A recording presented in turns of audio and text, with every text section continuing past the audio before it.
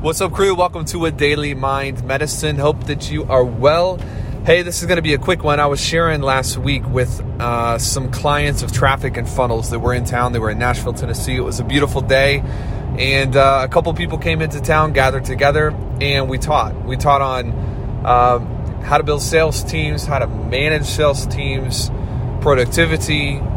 I taught a little bit on enthusiasm and momentum and perspective and how to develop a winning spirit. But I want to share something that I shared with these people that were in town and share it with you because I think it's so important and impactful. Really, when you think about your life, you can boil things down. Things that you get, you're doing and things that happen to you, you can boil things down into two main categories. Number one, things that I get to do. Number two, things I must go through. Hey, simple. It's funny how when you look at life-changing perspectives, a lot of times they're more simple than not, and it's just a matter of aligning your perspective to what is true and what works. Category one, things I get to do. Category two, things I must go through. Now, one of the things I shared with these clients is there's many things in my life that I want that can only be found on the other side of a laundry list of things I must go through.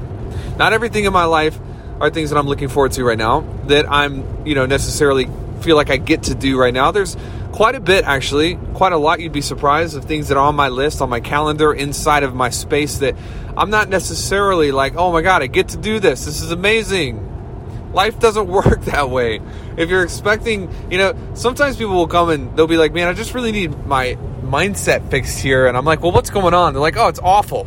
It's awful. I'm like, well, what's the deal? They're like, I just, I don't really want to go to the gym. I'm like, what do you mean that's awful? Like, congratulations, you're a normal human being. Or people be like, hey, I was on a Facebook Live today, actually. They're like, man, I just don't know what's wrong with me. I went a couple days and I didn't do my morning routine. I'm like, well, let me tell you what's wrong with you. You're a human, not a robot. That's the differential between a human and a program, is that sometimes human beings have this thing where we fall off the wagon. It's okay. There's nothing wrong with you.